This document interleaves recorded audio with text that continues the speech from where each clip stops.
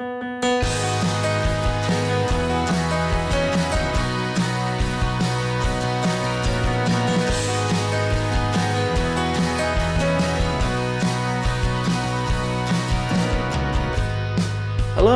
and welcome to episode 1 of a brand new podcast. My name is Carl Stewart, and you're listening to the debut episode of Is It Shane Ritchie? The Adventures of a Wrestling Journeyman. Thank you very much for taking the time to listen today, whoever and wherever you are. I'm sure many of you will be wondering why the unusual name, and that is something I'll be going into and explaining a little bit later on. Before that, however, I should probably just tell you a little bit more about me, about my background, and what this podcast is going to be about. These days, I earn my living as a hypnotherapist, or at least I would be doing under normal circumstances. But from May 1996 to October 2012, I was a professional wrestler. I should say right from the start that this podcast isn't really about me. It's not really about Shane Ritchie either, but again, more about that later.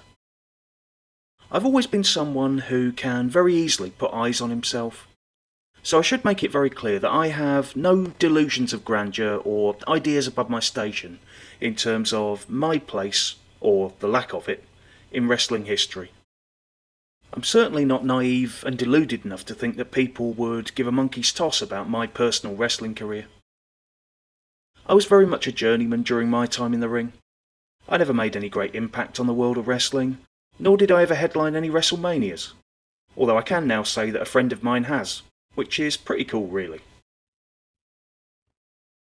What my humble career did allow me to do though was travel to some fantastic places, and quite a lot of not so fantastic ones which I'm sure we'll go into, have some amazing experiences, meet some incredible people, and go on some truly wonderful adventures with those people. And that's what this podcast is about, as I'll be sharing some of my experiences with those amazing characters. Some of the names I talk about will no doubt be familiar to you, and others probably won't. But I'll do my best to try and recreate some of those experiences for you, and hopefully bring those characters through the speaker to you. I was mostly what you might term a weekend warrior during my career, although I did spend 2 years in 2007 and 2008 working full-time in wrestling, both as a wrestler and a promoter. I was mostly known under the name Carl Conroy over the years, although I did use 1 or 2 other pseudonyms from time to time, mostly as a rib, including Johnny Machine, the Muscles from Brussels Robert D. Builder, or Bob D. Builder, Alan Qaeda, and the name I started my career under, Cruising Carlo S, which unfortunately for me wasn't a rib. It just happened to be the best name I could think of with 30 seconds notice on the day of my debut. My debut match was against a very young Alex Shane at the Leescliffe Hall in Folkestone for Andre Baker's Hammerlock Wrestling on the 23rd of May 1996. I was 17 at the time and had been completely obsessed with wrestling since sometime in the late 80s. From the first moment that I saw professional wrestling, I was pretty much hooked, and was never in any doubt as to what career I wanted to take up in the future. Of course, there were the usual detractors all around me, telling me how ridiculous and far-fetched an ambition it was to become a professional wrestler. And I'd be lying if I said it wasn't extremely satisfying to stick 2 fingers up to everyone who said I couldn't do it. Although, to be fair, most of those comments came after I made my debut, from various wrestlers and promoters. But nevertheless, I persevered. 1996 was an interesting time to get into wrestling, especially in British wrestling. The ITV coverage was long over by that point, and so was the initial buffer period that live wrestling had for a few years on the back of the remaining TV names. By 1995, things were at an all-time low, as even the biggest promoters in the country struggled drastically to attract crowds, at one time cancelling all but a few shows at their main halls. By the time 1996 rolled around, things were at least starting to come back up a little bit, at least from the previous year anyway. Hammerlock's crowds at the bigger venues they ran were respectable, at least for that time period, I would say. Those of us who started around that time were in a little bit of a no man's land, kind of in between eras, although of course at the time we didn't know that. More and more of the veterans were retiring from the job, and the tidal wave of new promotions wouldn't arrive for another 2 to 3 years yet. Hammerlock kind of stood out as being fairly unique at that time. Everywhere else was pretty much still a closed shop. Hammerlock was really the first place to start breaking down those barriers, and I know Andre did come in for some stick from people in the job because of that. I'll always be grateful personally for the opportunity that Andre gave me to fulfill my dream of becoming a professional wrestler, although sadly he is no longer here to be able to thank in person. After my time at Hammerlock, I worked for lots and lots of different wrestling promotions, some good and some not so good. At one time or another I worked for most of the major promoters in Britain, and was lucky to be able to share the ring with a number of very experienced and very talented people, both British and from overseas, who I'll no doubt talk much more about as we go along with the podcast. Although I travelled and worked pretty much here, there and everywhere, I did spend a fair amount of time working in the West Country and Scotland during my career. Working for CSF in and around Wiltshire in particular stands out as a great time for me, and many of my favourite stories will come from those experiences. Our regular trips up to Scotland during that time also stand out as some of the most noteworthy times of my wrestling career, as to the experiences I had after I moved to Scotland permanently. In February 2001, I travelled to Canada to spend a month working for the Can-Am Wrestling Federation based in Calgary, where I toured Alberta and Saskatchewan with my good friend Justin Richards. It's fair to say that our time in Canada was completely unique and very different to anything else I experienced in wrestling. The experiences we both had over there will, I know, stay with us for the rest of our lives, and I'll be covering that time in detail on one of these episodes. But, as I mentioned before, this isn't about me. It's about my experiences with those amazing characters that I met during my time in wrestling. And with that in mind, I'm pleased to say that I've spoken to a number of those people about appearing on the show as guests. And indeed many of them have agreed to come on and give their sides of the stories and offer their various insights into the world of wrestling.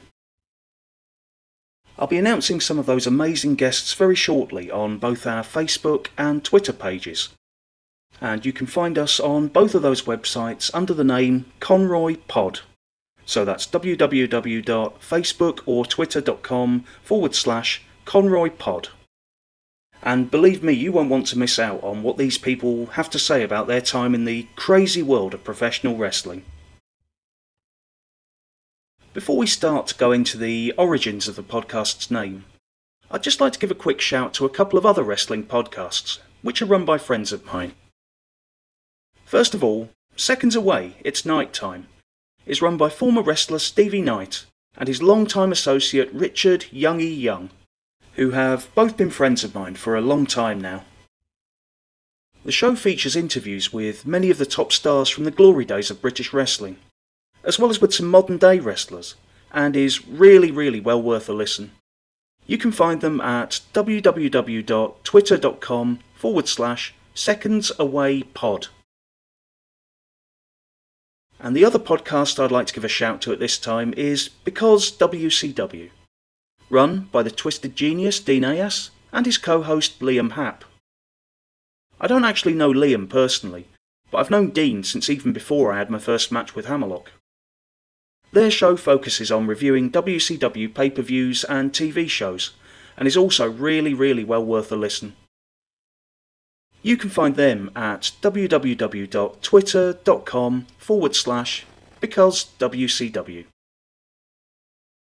Definitely do check out those two fantastic shows, you will absolutely love them.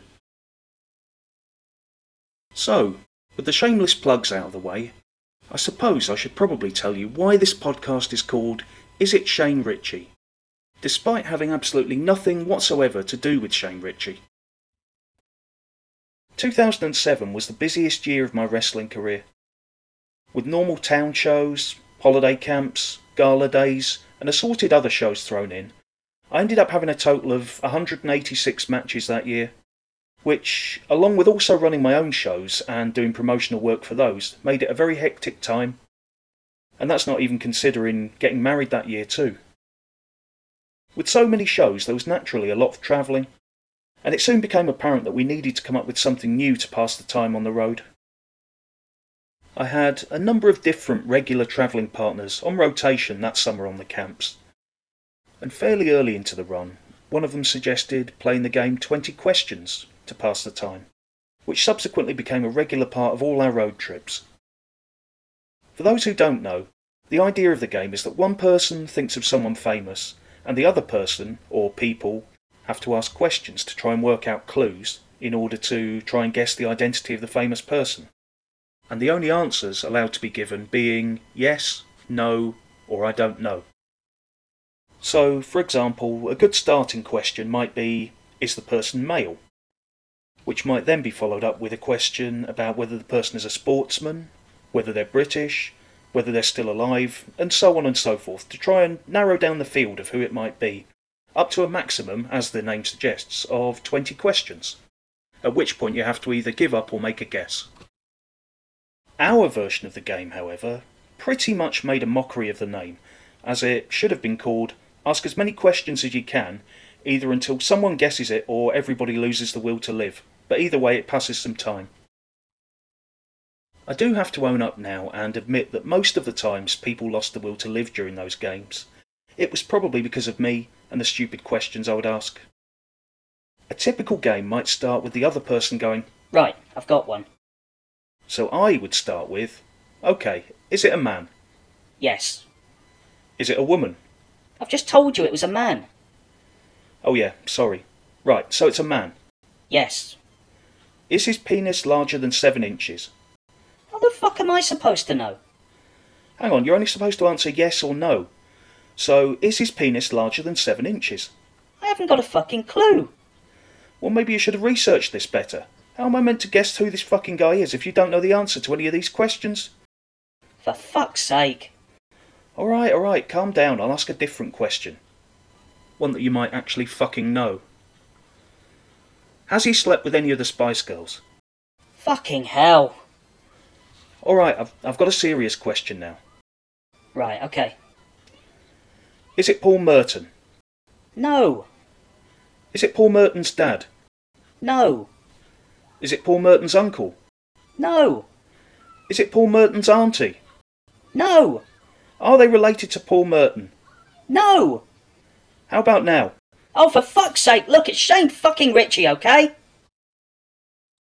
That, and the 5 minutes of silence that followed, was the end of 20 questions for that particular day. Although we did start back up again the following day, and every other subsequent day after that. One of the other things I used to do to annoy people was, when it was my turn, I would pick the same person as the previous person had just picked, and it would always take them ages to figure out that that's what I was doing. They rarely if ever got it right, despite it being the same person that they just spent however long answering questions about. Another of the regular travelling partners that summer, Dave, who wrestled under the name Invincible, also used to play, but for some reason seemed obsessed with Ronald Reagan. Virtually every time it was his turn to choose someone, it would end up being Ronald Reagan, and on the rare occasions that it wasn't him, it was bloody Nancy Reagan or someone. Always somebody connected with Ronald Reagan, except for the time he picked Jimmy Savile.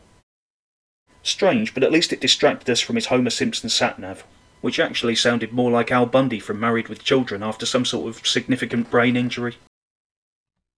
The weird Simpson-Bundy voice mashup, though, wasn't the only quirky thing about the sat-nav. Now and again it just seemed to randomly, with no rhyme or reason, want to take us the scenic route to venues, which normally would have been lovely. But in a large van containing a wrestling ring hanging halfway out the fucking back, with ratchet straps holding the door semi-closed because the dealership had ballsed up and given us the wrong van, with no other vans available, trying to negotiate a narrow countryside track with cattle grids and fucking cows walking around everywhere, wasn't really the ideal time to go the scenic route. Quite how we made it to some of them shows in one piece I'll never know. But anyway, back to 20 questions. Our record for one single turn was close to an hour. We'd just left the holiday camp at Southerness, which is near Dumfries, on the way back up to Glasgow to stay over before the following day's camp at Wemyss Bay on the west coast of Scotland. As we were pulling away, I said, "Right, I've got one." So the driver started with, Right, okay. Is it a man? "No." Right, so it's a woman. "Female, yeah." Is she an actress? "No." Is she a sportswoman? "No." Is she on TV? "No." Is she a politician? "No." And on we went for about 45 minutes, with me answering no to every single question. In the end, after exhausting just about every possible career option, he was on the verge of giving up, so I said I'd give him a hint. I said to him, "You haven't asked the most important question yet." So he said, Right, okay, so what's the most important question? "Are they human?" Oh. Right, okay. Is it human? "No." Fuck's sake. Right, is it a dog? "No." Is it a cat? "No." Is it a goldfish? "No." Is it a horse? "No." Is it a pony? "No." And this carried on for another 5 or 10 minutes with him trying to guess every animal under the sun, before he finally gave up and asked what it was. I said, "You remember when we were leaving Southerness?" Yeah. "Well, it was that sheep in the field next to the show homes." And that was then followed by quite a lot of swearing, although again it had served its purpose in killing a bit of time. We stopped playing 20 questions for a little bit after that, not sure why. So yes, that's the origin of the name Is It Shane Ritchie? In case you're wondering, the wrestling journeyman bit is because I was a journeyman involved in wrestling. There isn't quite the same length of story to that bit. And now, it's time for... Short Stories! Yes, it's short stories. In professional wrestling, the word legend is bandied around a lot, sometimes undeservedly. The man I'm going to be talking about in this section, though, very definitely fits that description, or at least his madcap antics do. The man I'm talking about is none other than John Short. Chances are, even if you don't know the name, if you've been to enough British wrestling shows over the years, you'll know his face, as he's pretty much worked for every promotion out there in some capacity at some time. He's been likened to Rolf Harris. This is in appearance, by the way, not for any of Rolf's other tendencies. He's also been likened in appearance to John Virgo, and, for any older listeners, Aka Bilk. John has been involved in professional wrestling for decades now, and has done lots of different jobs in wrestling over the years. He's done postering jobs and publicity work. He's done merchandise sales. He's been a ringside manager and a referee. But he's best known for his work as an MC. And despite stiff competition from a couple of others, he's also my favourite person ever to have travelled with in wrestling, for reasons I hope will become clear over these episodes. I've travelled the length and breadth of Britain with John more times than I care to remember, and worked on so many shows with him that a podcast all about my experiences with John would go on for hours and hours, as there are just so many stories to tell. And that's why I'll be featuring a John Short Story of the Week on the show. I do have to credit my friend Darren, who you may know under his ring name of Tex Benedict, for the name Short Stories. A moment of inspired genius, definitely, my friend, so thank you, and I'll look forward to talking to you in depth as one of the many esteemed guests on the show in future weeks. So, how do I even begin to start describing John to people that don't know him? Well, he's a man who has in the past been described as an eccentric loner, which he himself refuted by saying that he knows lots of people. John is well aware of his own eccentricities, and so is anyone else who spends any length of time with him. One particular example of this can be found in the fact that John has a wristwatch which, for several years now, has been slowing down and keeping the time less and less accurately. Rather than getting it repaired, however, or buying a new one, John instead takes the approach of putting sticky labels on the face of the watch and writing on them how far off the real time the watch currently is. John also once told me the tale of how he'd just been to get the work on his car done required to pass his MOT, had subsequently been passed, and then wrote his car off by crushing it into a skip on the way home. John is a man who is obsessed, amongst other things, with speedway, circuses, theatres, and Orkney fudge. He's also an avid collector of autographs, as any wrestler who has ever been in contact with him will know. He once told me he has over 40,000 different autographs in his collection at home, going back several decades, from many different branches of entertainment. Having said that though, given that I once saw him ask two drunk women in Glasgow who'd just finished singing on a karaoke machine for their autographs, they're probably not quite all to the standard of John Lennon or Laurence Olivier. I should make it clear here that, although sometimes I'll talk about John in these stories in less than flattering terms, I actually think the world of him.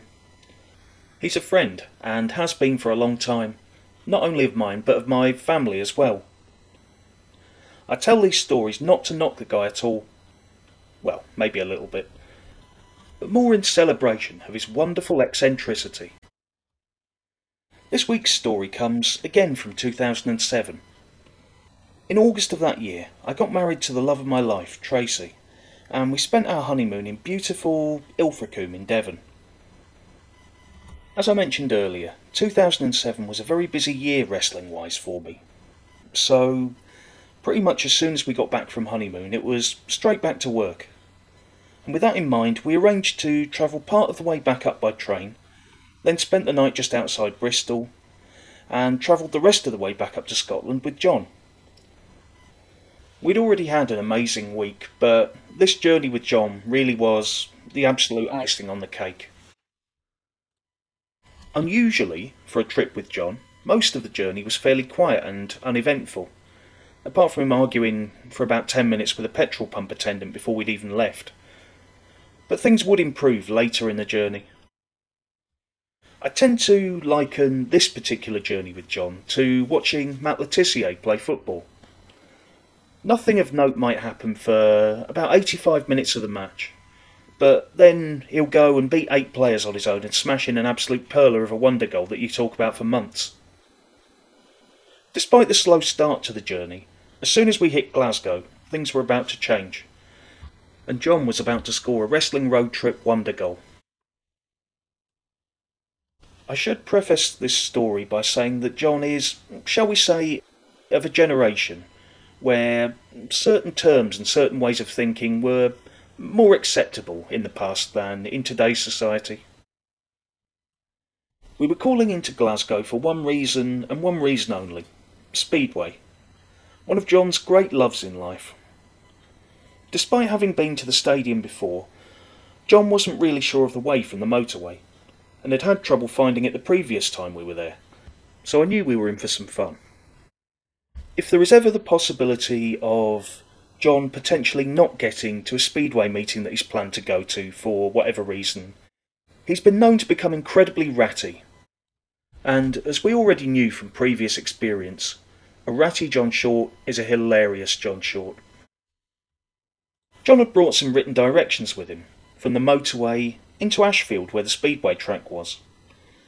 However, whether the directions were wrong in the first place, or whether just for a change he wasn't following them properly, and I know which one my money's on, we were soon hopelessly lost and driving aimlessly around Glasgow.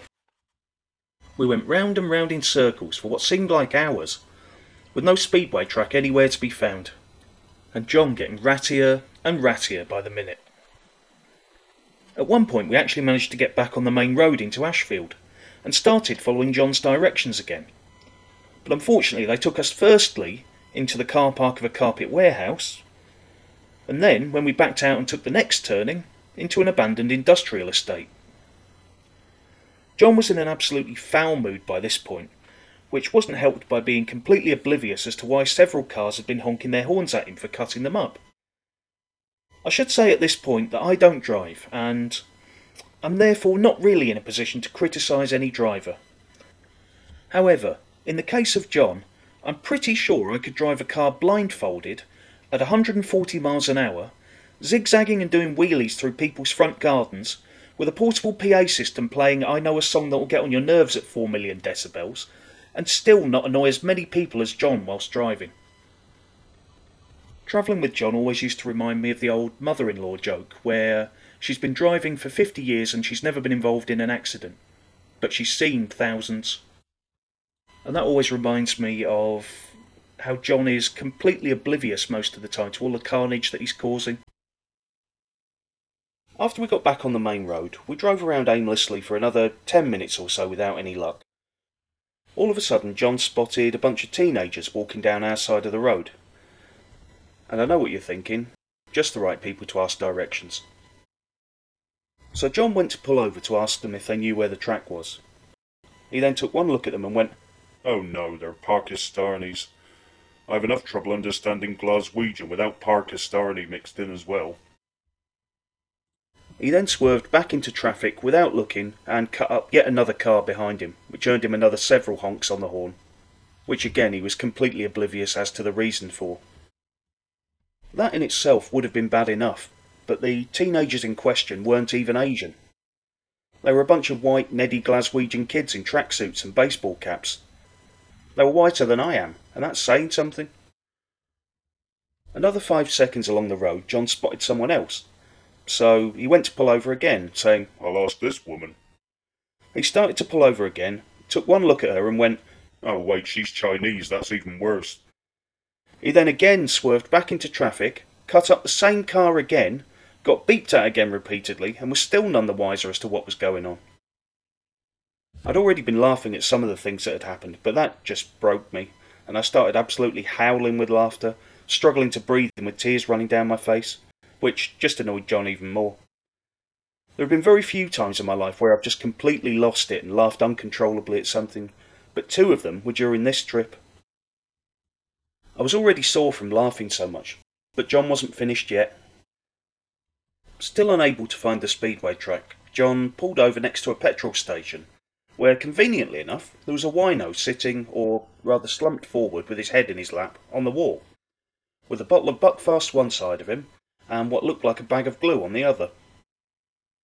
Having finally found someone suitable to ask for directions, John proceeded to talk to the wino for about 5 minutes, although I think probably about 4.5 minutes of that was spent trying to wake him up. Needless to say, after following the wino's directions for about 30 seconds, we were soon completely lost again, and still no closer to finding this elusive speedway track.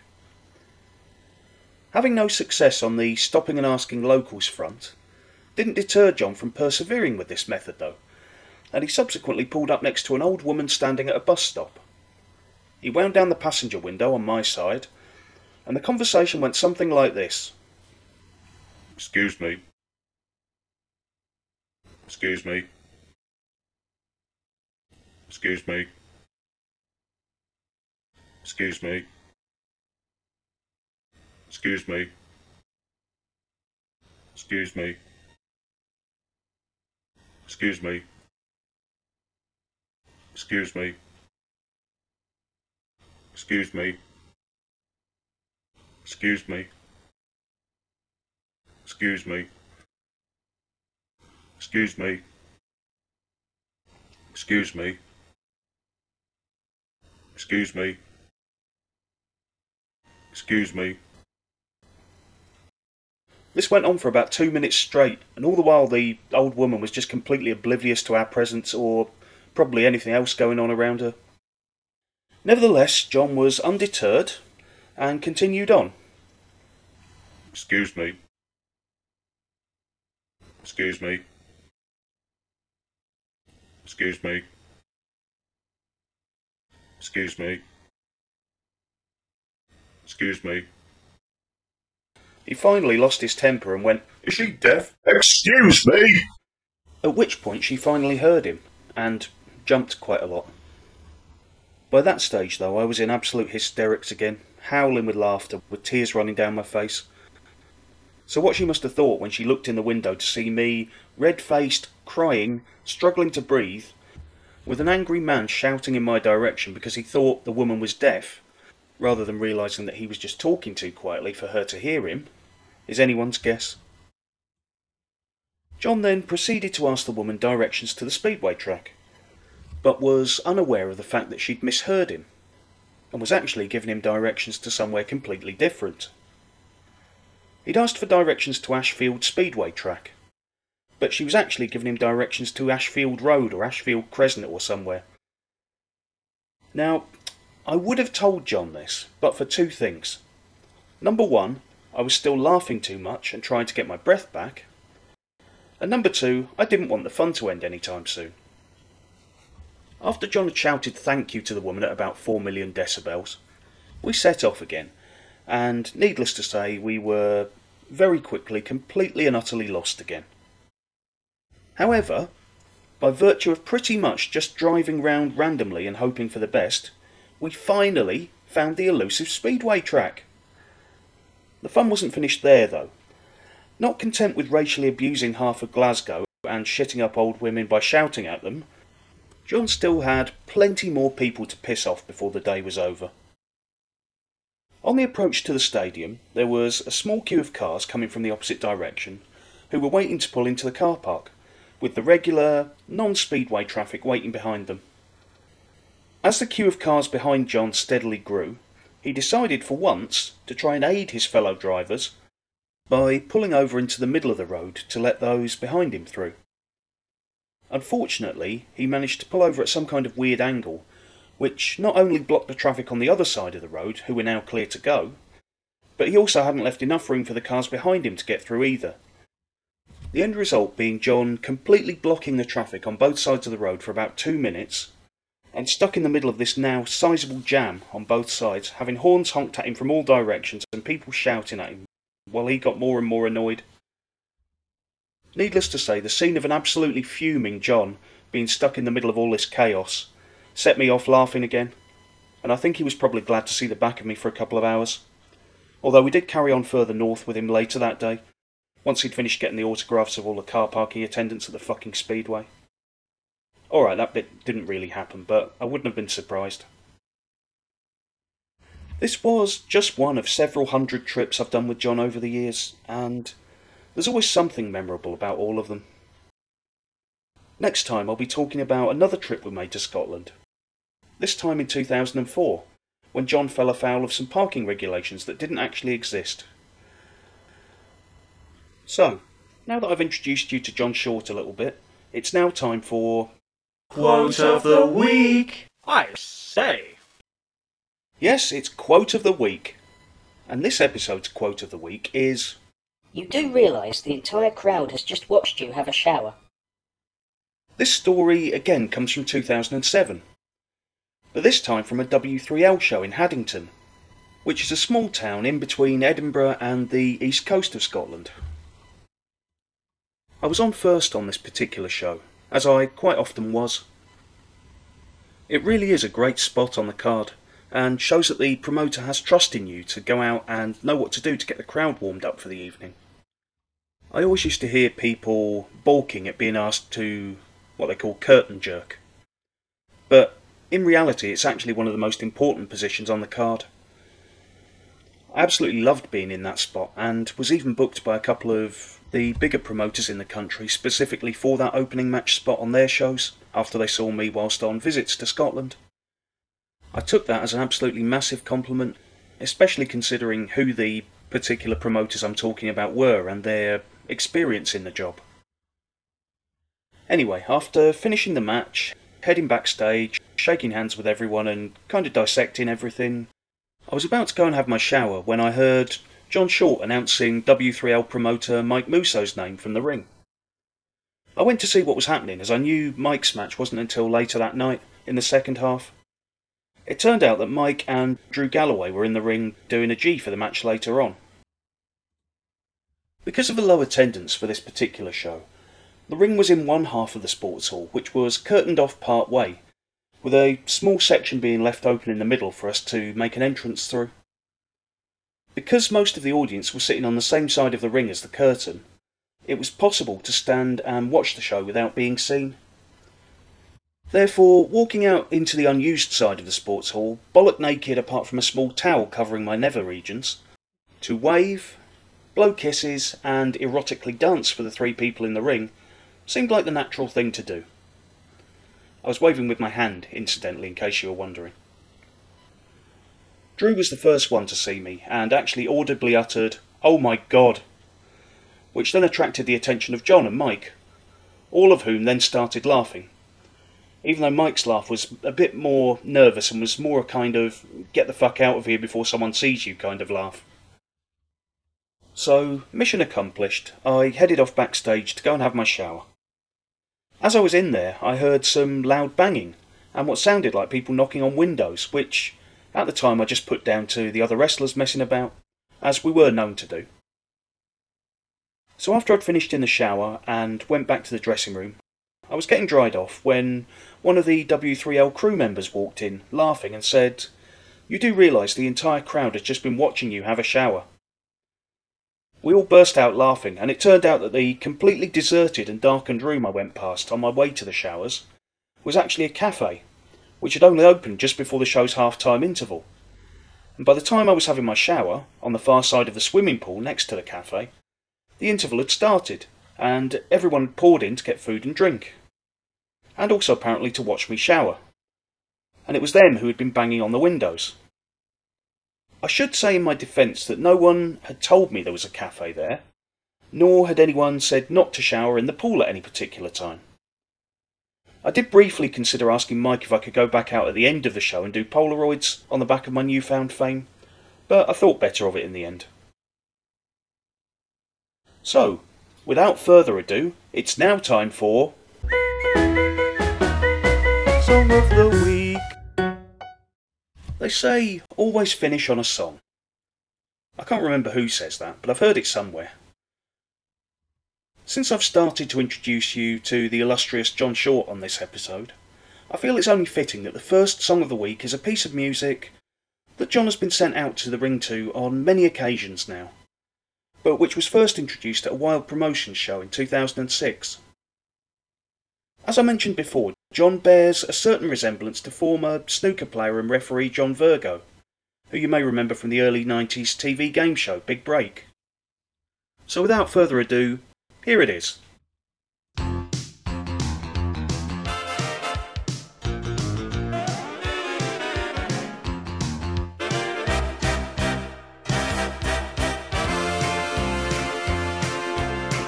It's only a game, so put up a real good fight. Once again, I'm gonna be snookering you tonight. once again, I'm playing for my aim, so you better believe I'm right. once again. I'm gonna be snookering you tonight. Tag team time. I could spend days gazing across the bays at you.